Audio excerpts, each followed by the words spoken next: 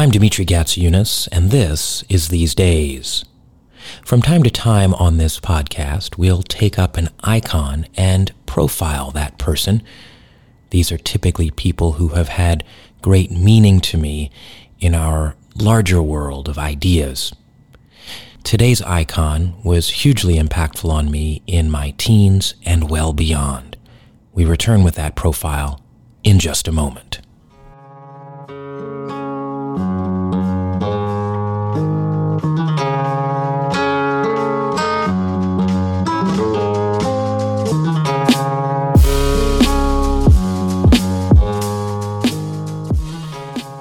I'm almost embarrassed to say it, but sometime in my teens, I developed a strange habit around non-fiction books, in which I'd pick one up, go straight to the index, and search out only one name: Bob Dylan. At the time, he was all that mattered. I'd come to his music as a teen in the late 80s when CDs took hold, and I listened to him alone in my room. He was, sometimes with the help of LSD, a portal to all that I felt on a very primal level. The music of Dylan felt sacred in this way, not just something I could understand, but something I was meant to understand. It's now 30 years later, and I find myself turning again to Bob Dylan. How does he view all of this? How long do we still have him for? How will he be eulogized? I fear I'll rue the day of his passing. I imagine a takeover, a mass media memorializing that feels delusional in how it magnifies rather than edifies. It's just not a place I want to be. So I'm here, wanting to understand my own relationship to him before others tell me what my relationship should be. After all, Dylan deserves more, so much more, at least if I can help it. See, my journey vis-a-vis Dylan is not simply an obsessive one, not simply a love affair.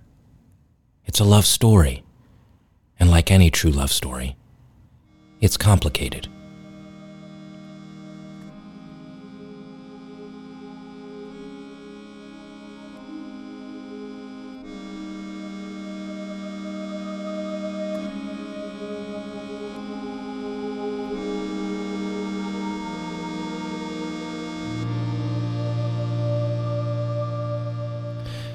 Like I said, I found him in my teens. There's a certain horror to adolescence, there was to mine. We're moving into the world at large, and with our new sense of self is also the shock that the world, life, is so much bigger than we are. We have two sides. One side, if we're lucky, if we got some love growing up, is reassured by the past, wants to cocoon in it with the bonds of family. But the other side, also if we're lucky, gestures with a giant fuck you to all of that. It looks outward, to the world beyond. That world is filled with possibility, and also the capacity to kill us. Dylan's 1965 classic, Like a Rolling Stone, captures this as well as any song before or since. To quote, "You used to laugh about everybody that was hanging out. Now you don't talk so loud.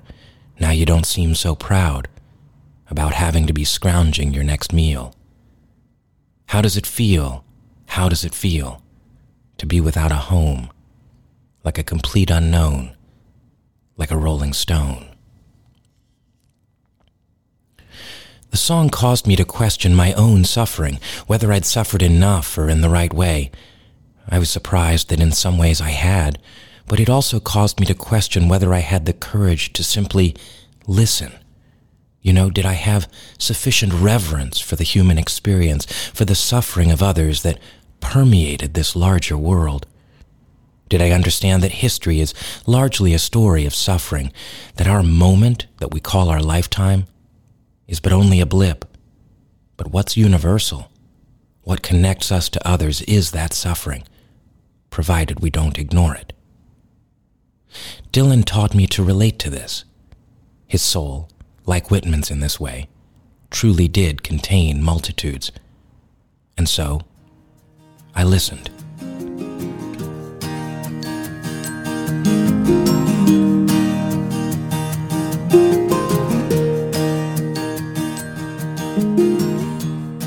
But if Like a Rolling Stone spoke to me about a world out there and its dangers, a shattering of innocence, I found myself moving on to a crisis of a different sort. Yes, the world can kill us, but I soon realized if things became too much, I could kill myself. Through Dylan, I came to understand that my greater dangers were internal. The isolation, all these impulses firing, the thoughts, the torture of them, it felt horrific, hopeless. But once again, Dylan spoke to my psychic crisis. This is from his early poem, Last Thoughts on Woody Guthrie, performed at New York City's Town Hall in 1963. And there's something on your mind you want to be saying that somebody someplace ought to be hearing, but it's trapped on your tongue and sealed in your head, and it bothers you badly when you're laying in bed. No matter how you try, you just can't say it, and you're scared to your soul you just might forget it, and your eyes get swimmy from the tears in your head, and your pillows of feathers turn to blankets of lead, and the lion's mouth opens and you're staring at his teeth, and his jaws start closing, with you underneath. Dylan here, equal parts Guthrie, Kerouac, and dare I say it, Dr. Seuss, spoke to a deeper part of me, reaching into and vibrating with a part of me I didn't even know was there, or wouldn't allow, the unconscious. On songs like It's All Right, Ma, I'm Only Bleeding from 1965, he gained full access to this. To quote, "Darkness at the break of noon shadows even the silver spoon, the handmade blade, the child's balloon, eclipses both the sun and moon. To understand you know too soon, there is no sense in trying." He goes on, pointed threats they bluff with scorn, suicide remarks are torn from the fool's gold mouthpiece, the hollow horn, plays wasted words, proves to warn that he not busy being born is busy dying. That was Dylan to me. In a world of fixed portraits, his songs were kaleidoscopes, a kind of spoken cubism. There's a stretch from 65 to 67. It contains the albums Bringing It All Back Home, Highway 61 Revisited, and Blonde on Blonde, three of the greatest albums of all time, done in just 2 years. These masterworks introduced me to that larger world in here, in me, and that was something very private. But to have someone verbalize that, and by that I mean my rage, my fear, darkness, mystery and confusion, my own insanity, that let me feel less alone in the world. And with this private Bob Dylan, here was someone I could look at and say, wow, he went to the other side, and he's come back to report on it, and he's made something of himself. Yeah, but he's done something with these deeper crevices of his soul. Maybe I can too. And it was from there that I began to climb into the world with a certain kind of hesitation and then courage.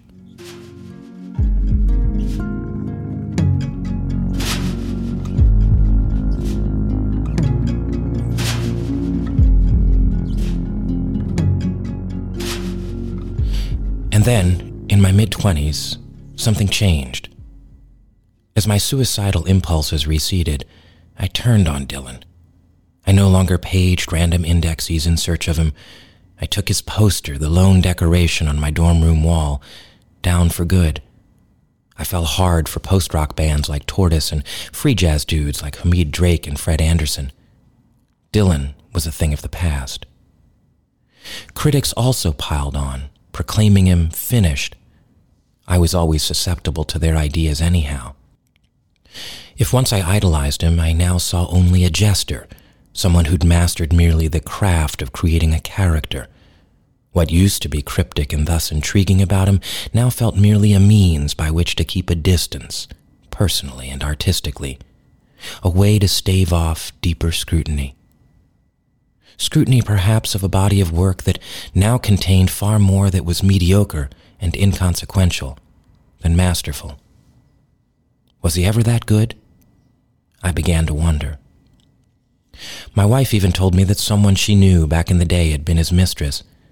His recorded phone interviews with stalker A.J. Weberman, in which Dylan comes across as a self-indulgent and paranoid speed freak, also further eroded the mythos and my respect. I found myself now giving him my giant fuck you.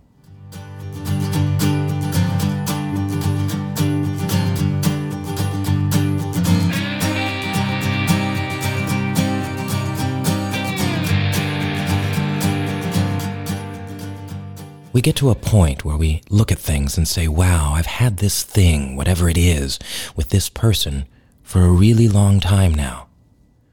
That becomes a limb, an extension of our being, our history, a reminder of what we chose, what we denied, and what life gave us. You can't just remove it. So there's a personal experience, a personal culture, a mindset that's created and then either held on to or passed along. I have 3 kids now, and so I think a lot about passing things along. And it's worth noting that for me, there's a reluctance to passing it all along. Even the passed along variation is not the same as the first singular lived experience. This experience is sacred simply because it has meaning to us individually, and because none of us gets to do it over. It's ours, all the way to the end. The arrogance of every age is captured in the belief that all that we experience, including someone like Dylan, has some grand meaning beyond us and our time. We gloss over our fragility, deny it, and manage too often to focus on the things that don't truly matter: the politics, the materialism, the fashions, the family squabbles, until it's too late. When I listen to Dylan these days, I'm reminded how temporary all of us is, and that includes the works and people we idolize. It's possible that in one generation, most of it gets wiped out, forgotten, replaced. I wish for that not to happen with Bob Dylan, but I realize it might. British psychoanalyst Adam Phillips has said, quote, "The wish to be understood may be our most vengeful demand, may be the way we hang on as adults to our grudge against our mothers, the way we never let our mothers off the hook for their not meeting our every need. Wanting to be understood as adults can be our most violent form of nostalgia." Dylan spared me all this. There was no active listener there, tending to my neuroses, my psychoses, no therapist, just a speaker, taking risks, offering up the best and worst shards of himself. And in the process, he saved me from this violence, toward others and self. Do I dare say he saved me? To this day, it seems so few really understand him. The Dylan obsessives, as we like to call ourselves, the ones who page indexes for him and always look for more clues, more and more meaning, focus on this unattainable act of understanding him. But in the end, I suppose what matters is he let me understand me, and this could only be achieved if he himself had spent time there. Here are the first lines of his 1980 song, "Every Grain of Sand." "In the time of my confession, in the hour of my deepest need, when the pool of tears beneath my feet floods every newborn seed, there's a dying voice within me, reaching out somewhere, toiling in the danger and the morals of despair. Don't have the inclination to look back on any mistake. Like Cain, I now behold this chain of events that I must break. In the fury of the moment, I can see the Master's hand in every leaf that trembles, in every grain of sand." The Master's hand in every grain of sand. I think, alas, I understand. For these days, I'm Dimitri Gatsiounis.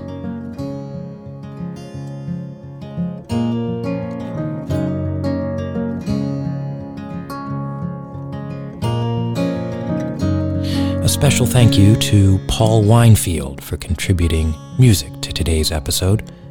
Paul's wonderful music and songwriting are available via Spotify or, very likely, wherever you like to download music.